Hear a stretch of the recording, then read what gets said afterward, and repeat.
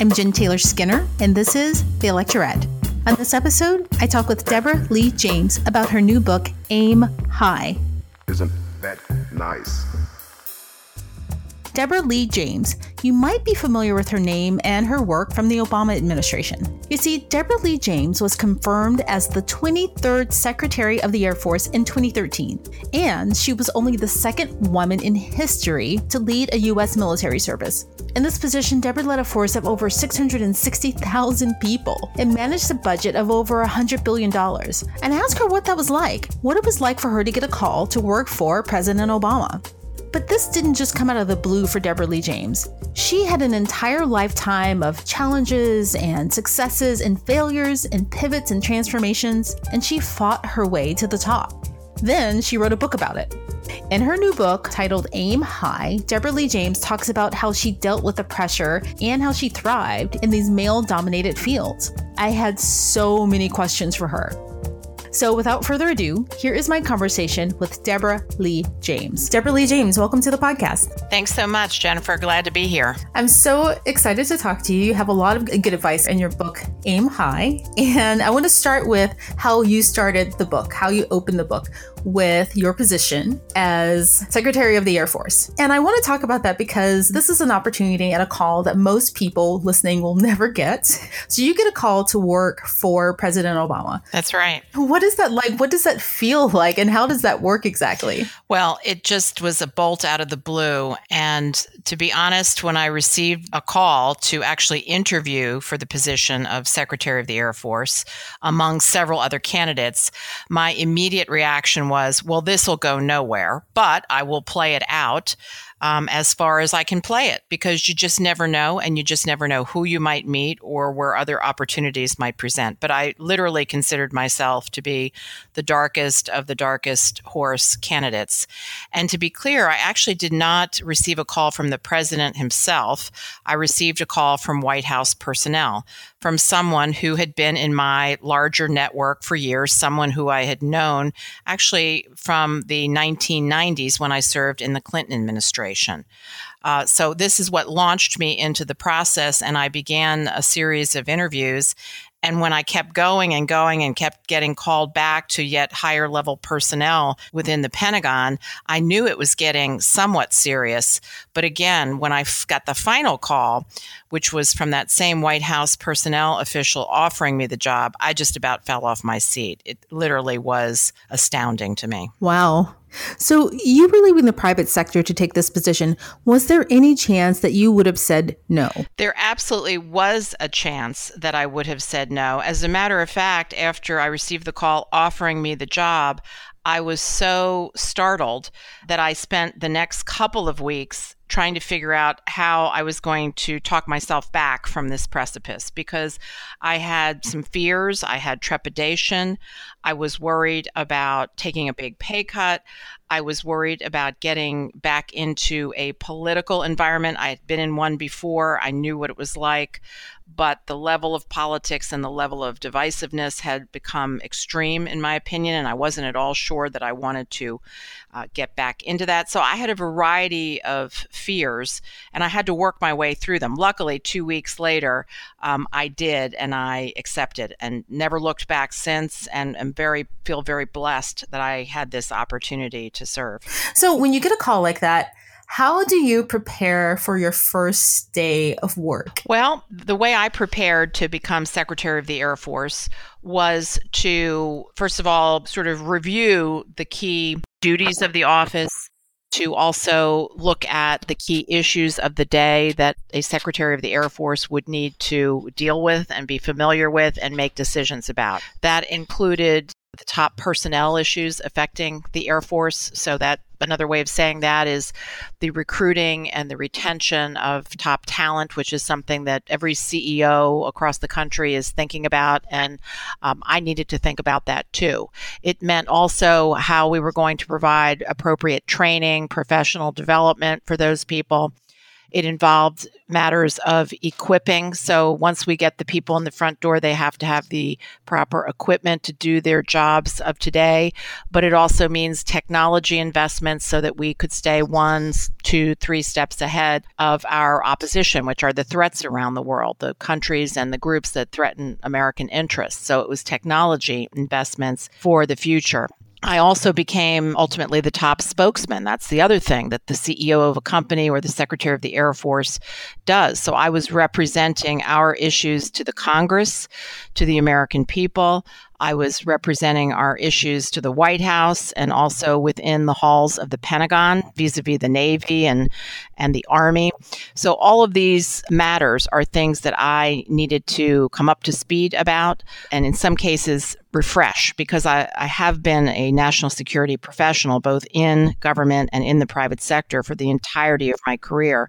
So many of these things were not brand new, but time had passed and I needed to refresh and make sure that my own perspectives and my own knowledge was up to speed. So did you, like a lot of women have, especially as they rise in their own profession, did you suffer from imposter syndrome at all? Absolutely. Absolutely. There have been many times throughout my 37 years of my working life in which I've been afraid, in which I felt in some way not qualified, where I had a lack of confidence.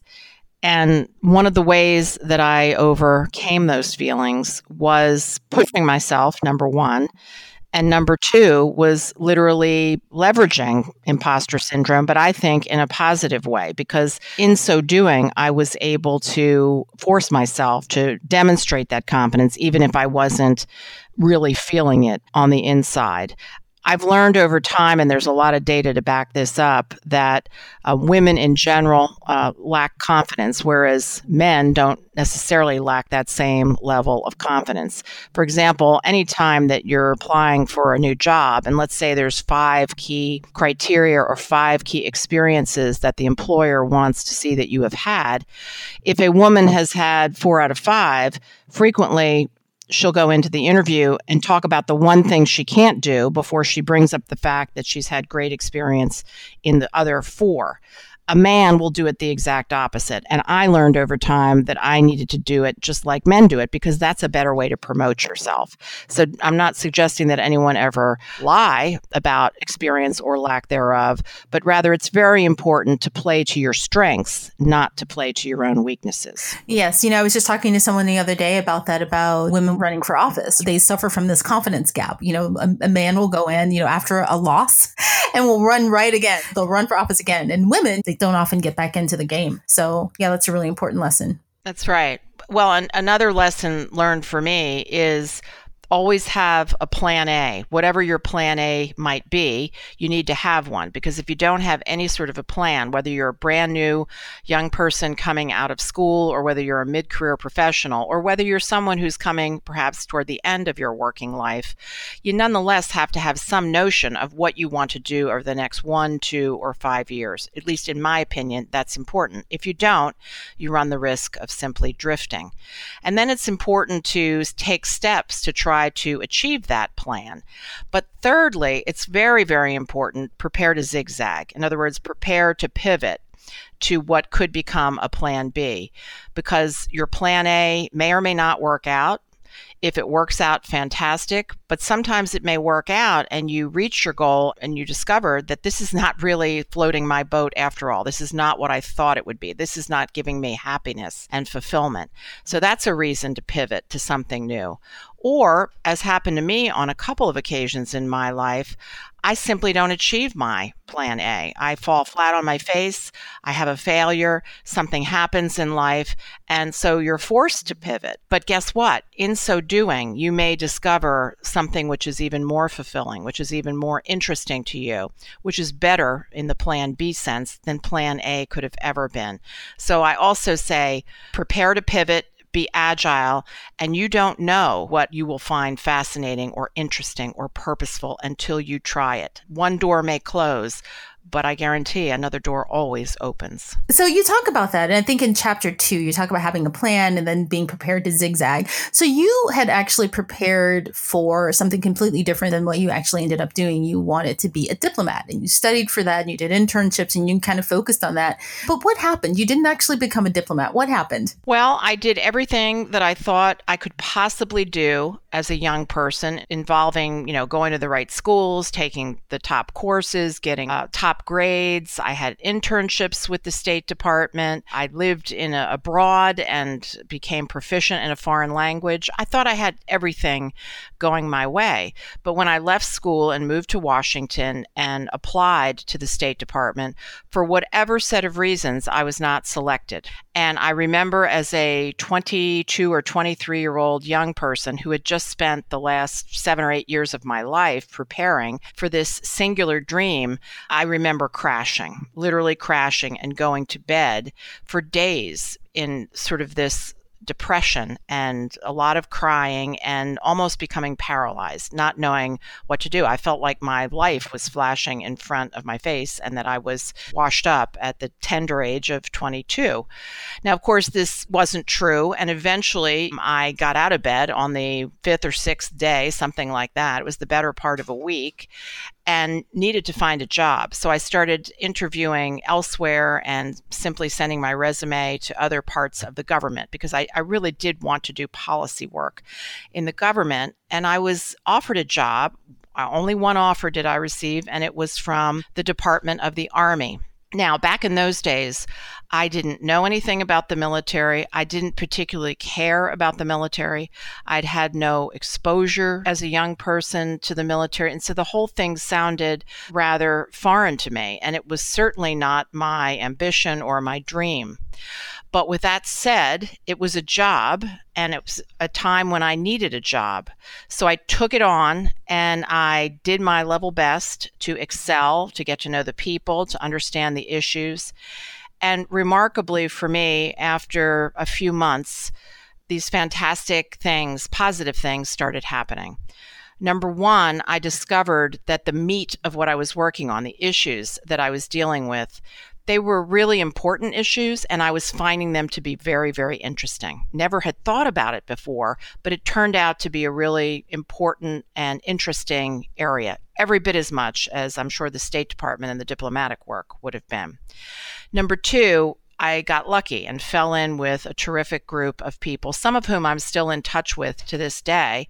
And they really took me under their wing as a junior colleague. I learned from them. There was camaraderie. It was a fantastic sense of teamwork. And number three, I had a wonderful first boss who I look back now and consider to be my first great mentor in life, who not only gave me advice and feedback on my performance, but very importantly, also counseled me and opened some doors and exposed me to some things that I otherwise would not have had the opportunity to see. So the combination of those three things, ultimately feeling that interest and purpose in this new area, being part of a fantastic team, and number three, having a great boss, a mentor, someone who could help me and lead me into the future. This turned out to be the magic combination for me. And after that, I really never thought too much about the State Department again. That first failure, the State Department story, led me, after that door closed, it led me to a new open door. I walked through it. And 35 years later, I had risen to become the Secretary of the Air Force, the second woman in history to do it. And so I look back on that now, and I'm so grateful for that first failure, because had I entered the State Department, I can't imagine that my professional life would have been more fulfilling and more purposeful than the one I've had.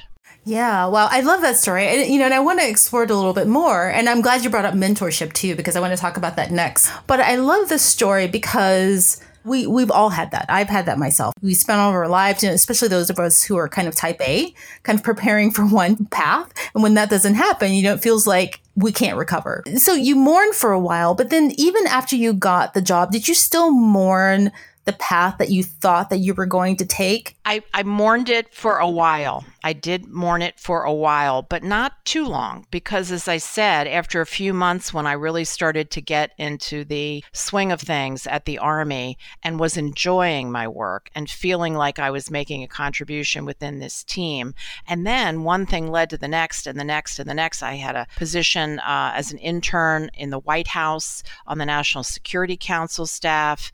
I eventually left the Army completely and went to the House Armed Services Committee, which is one of the 4 committees in Congress that reviews and approves the defense budget and defense policy. And from there, at the age of 34, I went to the Pentagon and became an assistant secretary of defense. So I had sort of a meteoric rise through the defense establishment in the government during those years. So I was feeling on top of the world, and what could ever go wrong at that point, or so I thought. But of course, things did go wrong in life. But to answer your question, I really didn't look back on the diplomatic aspect of things. I was very, very happy now in defense. Yeah. Yeah, I want to talk about your mentor, because you have an entire chapter in your book about that. And I have to say, I hadn't actually thought about this before, but when I was reading that chapter, I was thinking, you know what? I've never truly had a mentor, especially on a long-term basis. And then I realized that, I'm probably not alone in that. I was looking up some of the numbers. I read a survey that said that 63% of women that they surveyed said that they had never had a mentor. But there's some reasons behind that. I mean, to have a mentor, you have to have somebody who's risen to a certain level of leadership, right? And in lots of male-dominated environments like the military or like technology, in my case, it's hard to find women to mentor you. So I just want to know, how did you go about that, especially in the military and in these kind of male-dominated industries that you were in? Well, first of all, I will tell you that the majority of my mentors in life have been men, although I have had a couple of women that I looked up to and counseled with who I would also consider a mentor. But for the most part, they've been men. I think you have to kind of try to work with what your industry or what your career field has. And when, in my case, the national security career field, it was mostly men. And so that, I think, explains why I had mostly male mentors. The second thing I would tell you is nowadays there are many more formal programs. At least there are in large organizations like the Air Force or like a large private sector firm, and they have formal programs of mentorship. But at least while I was coming up through the ranks, and I think in many mid-tier and smaller companies, and even in large companies, if you're not in that program, then you don't necessarily have a formal mentor. I never had a formal mentor in a program, but rather I have people that I can trace throughout my professional life who I know have been so important to me and so valuable because of the time that they spent with me, the connections that they helped me make, perhaps a referral on the next job opportunity. All of these people I consider to be mentors. So my advice on this is, if you've got a mentorship program in your company, go for it. Seek it out. See if you can be included in it. And if it doesn't exist in your company or in your government agency, go on the offense and look for one to work with on an informal basis. For me, a good mentor candidate is anyone who is in your area, but obviously more advanced than you are in their career. So it tends to be someone older, doesn't have to be, but tends to be, and who is willing to sit with you upon occasion, talk about issues that you're facing, talk about where you would like to go in your career, and who would be willing to not only give you advice, but also to make some connections, some referrals, some openings for you. The people who have done this for me have been enormously helpful, and now I try to give that back to others as well as part of what I do as a regular basis in my life. The final point I'll make here is this doesn't have to be too hard. It can be as easy as asking someone to have a cup of coffee with you at their convenience. Again, pick a candidate like I described, someone who's more advanced in the same career field that you're interested in and who you at least judge to be open and willing to tell their story. So approach them and ask to have a cup of coffee sometime at their convenience and to simply tell their story, their career story.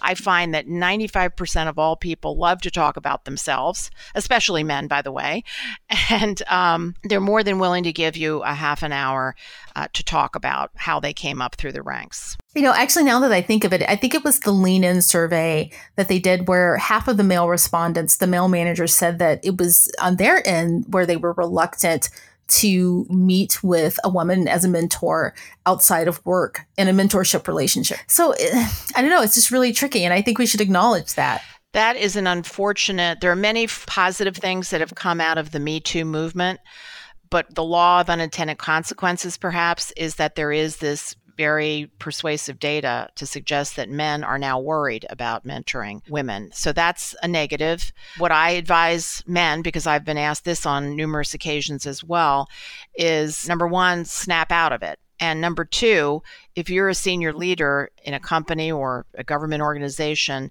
part of your role is to develop the next generation of talent. And that 50% of that talent needs to increasingly be women. So if you're worried about going out for drinks at night, then don't take a man out for drinks and don't do it for a woman. If you're worried about certain aspects of how you would mentor, simply treat men and women alike. But for heaven's sakes, don't walk away from the necessity of mentoring your top female talent. You need to hang in there. You need to do it. Find a way to get it done. Yeah. I have to say that I was working long before Me Too, and I think those dynamics were in place then, right? I think just generally it's hard to cross that gender line for a mentorship relationship. And then also I'll add the few women that I did have who were in a position of kind of being mentors for me. One of the things that I really needed for them to do was to acknowledge the gender dynamics in our culture, and I never really had that. So even the women who were kind of at managerial or executive levels, they don't actually talk about the dynamics that we're all working in. And that would have been really, really helpful for me, for someone hired to me to acknowledge what we were all dealing with. Well, I think that's unfortunate. And I would like to think over time that is going to be changing. Believe it's a generational thing. So women of my generation or women who are even older than me and who have somehow beaten the odds and reached the top of their professions, they tend to feel like, well, I reached the top of my profession by just good old-fashioned hard work and sacrifice, and I didn't have this sort of flexibility, or I didn't have this working in my favor, so that's the way other women need to do it as well. I think that's a short-sighted way of looking at it. I think each generation of women has stood on the shoulders and benefited, I know I did, from the group that paved the way before me, and I think it's incumbent upon all of us, no matter what our age or generation, is to figure out how we're going to bring that next generation of talent up behind us. So nowadays, different aspects are absolutely expected in the workplace environment, and any organization that doesn't provide a certain level of benefits and flexibility in working arrangements, time off, etc. Anybody who isn't willing to do these sorts of things is absolutely going to lose the talent war. And I come back to, I don't know of any group, any organization nowadays that isn't worried about where are we going to get the qualified people to be able to staff up and do our work. So if you miss the boat on this, and if you don't play to the fact that 50% of the college graduates, 50% of the talent in this country is female, then you're going to be missing the boat big time.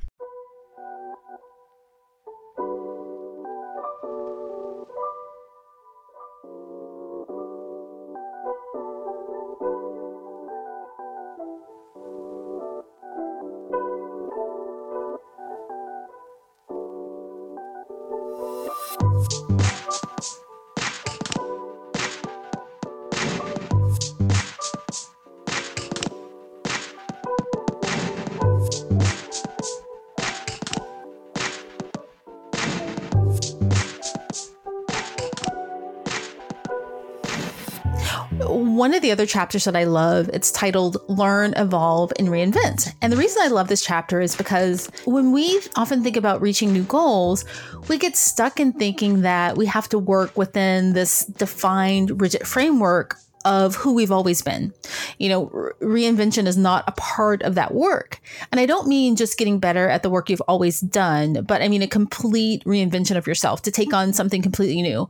And I think this is especially true for women. And this could be due to the confidence gap that we talked about earlier.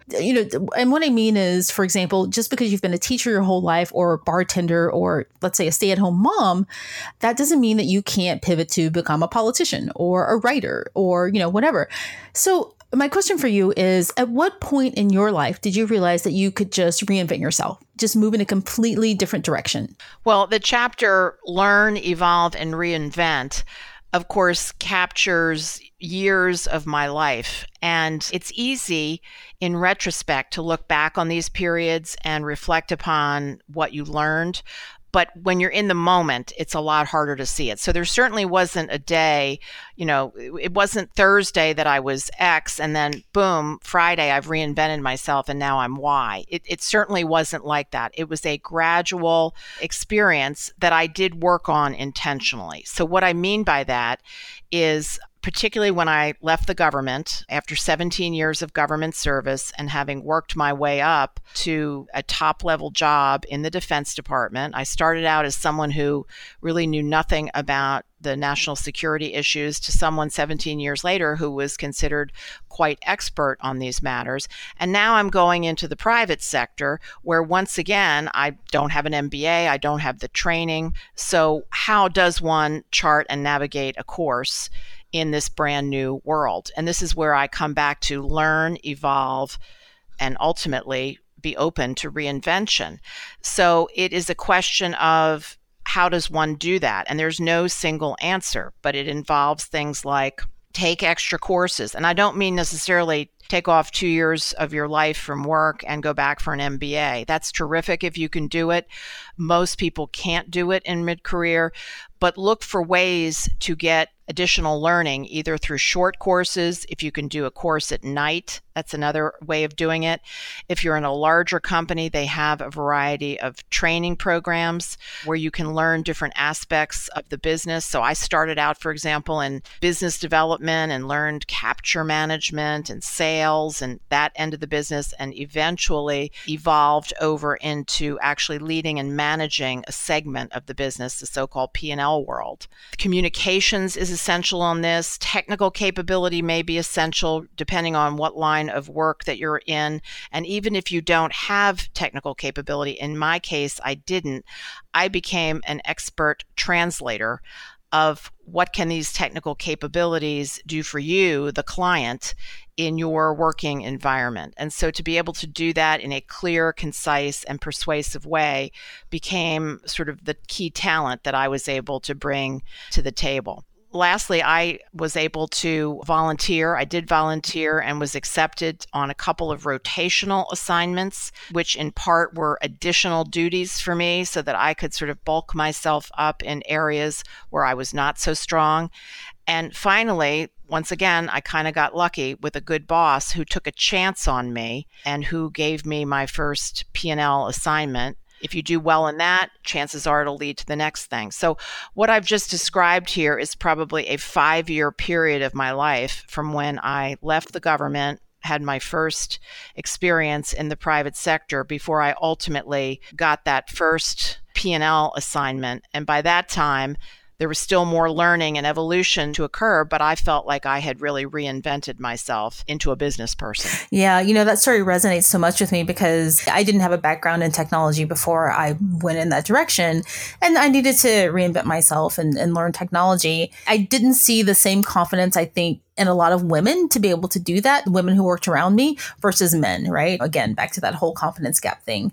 But I guess my question is, and I've always wanted to ask someone at your level of experience, your level of success, did you encounter any male resentment or sabotage or anything like that? I mean, obviously you did, working in these environments, especially considering the level that you rose to. And if so, how did you deal with it? Well, I feel like I'm pretty expert in being a different type of professional than most of the professionals sitting around the table at any given table that I have been at in my life. So what I mean by this is, for quite a few number of years, I was the youngest person at a table with much more senior military and civilian individuals who were much more expert on everything than I was. So that is the diversity of, I'll say, youth, as well as the diversity of experience, meaning I just didn't have it at that time. Yet I had to somehow hold my own.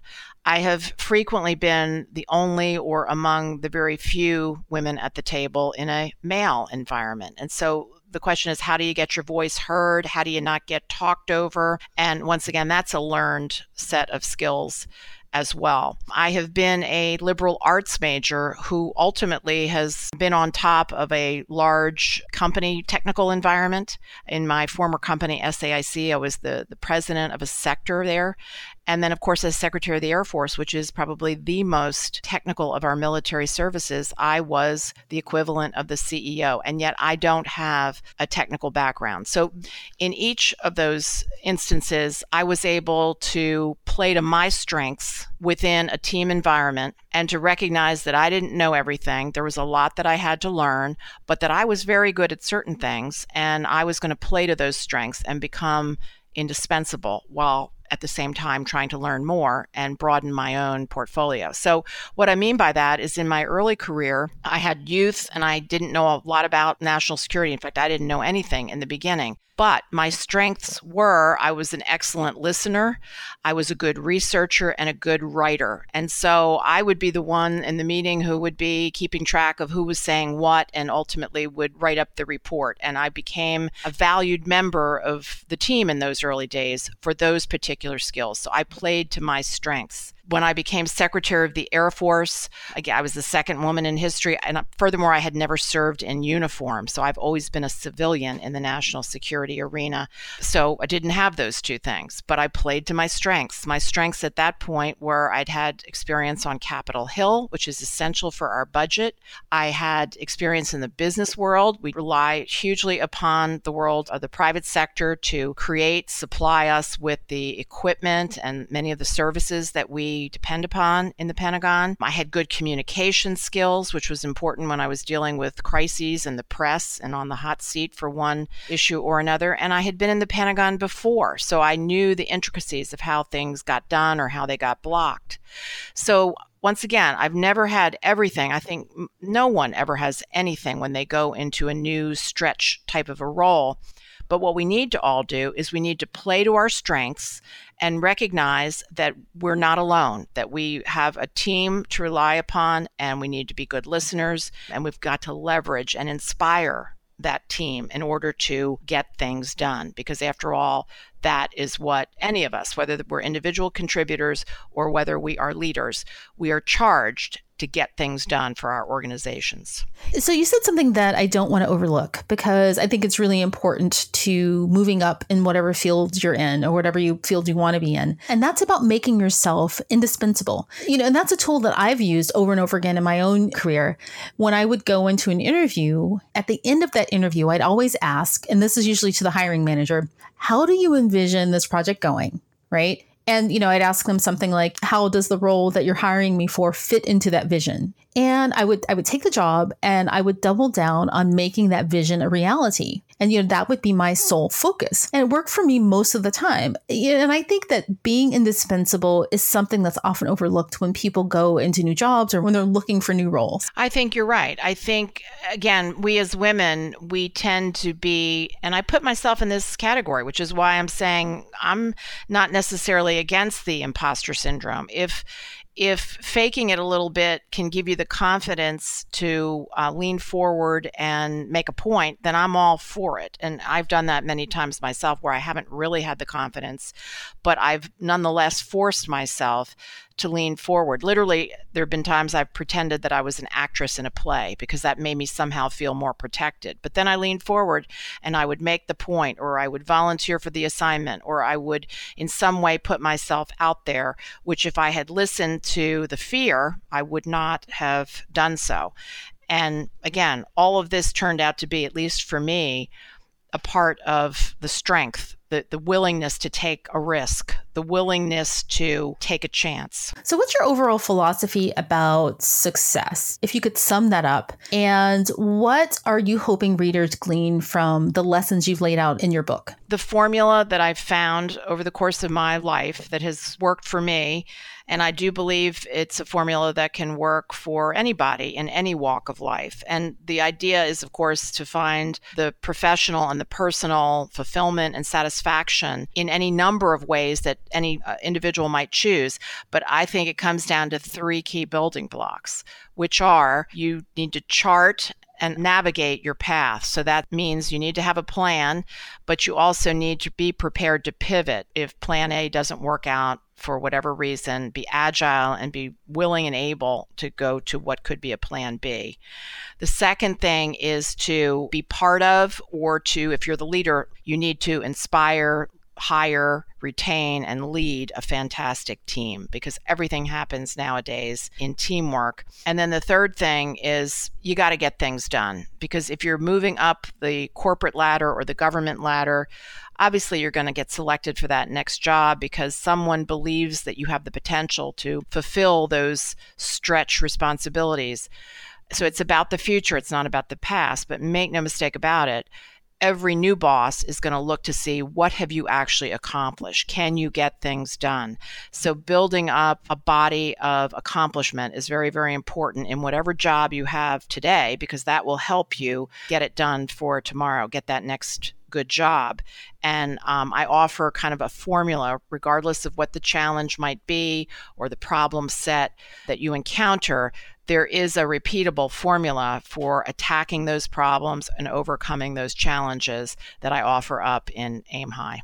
Yeah. And lastly, I think one of the most valuable pieces of advice is lead a full life beyond work. That's something that I don't see a lot of women investing in. Absolutely essential. And to me, that is part and parcel. That is the top strategy under what I consider to be the importance of chart and navigate your path, because you are not going to find personal fulfillment if you are all about and exclusively about work.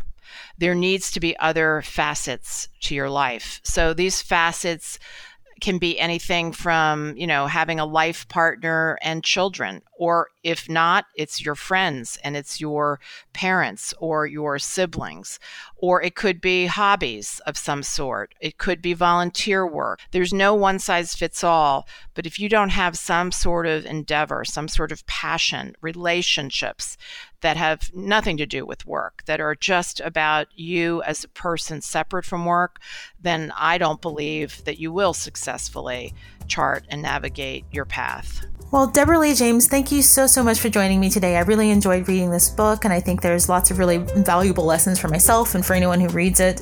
And, your career and your life it's a real inspiration. Well, thank you so much for having me. I really appreciate it. Thank you so much for listening. You can find information about Deborah Lee James' book, Aim High, in today's show notes. And if you found this episode helpful, please leave a 5-star review on iTunes. Also, please subscribe to The Electorate on iTunes or wherever you listen to podcasts. Lastly, please follow The Electorate on social media. We're on Facebook, Instagram, and Twitter, and that's @Electorate. And until next time, keep up the good fight.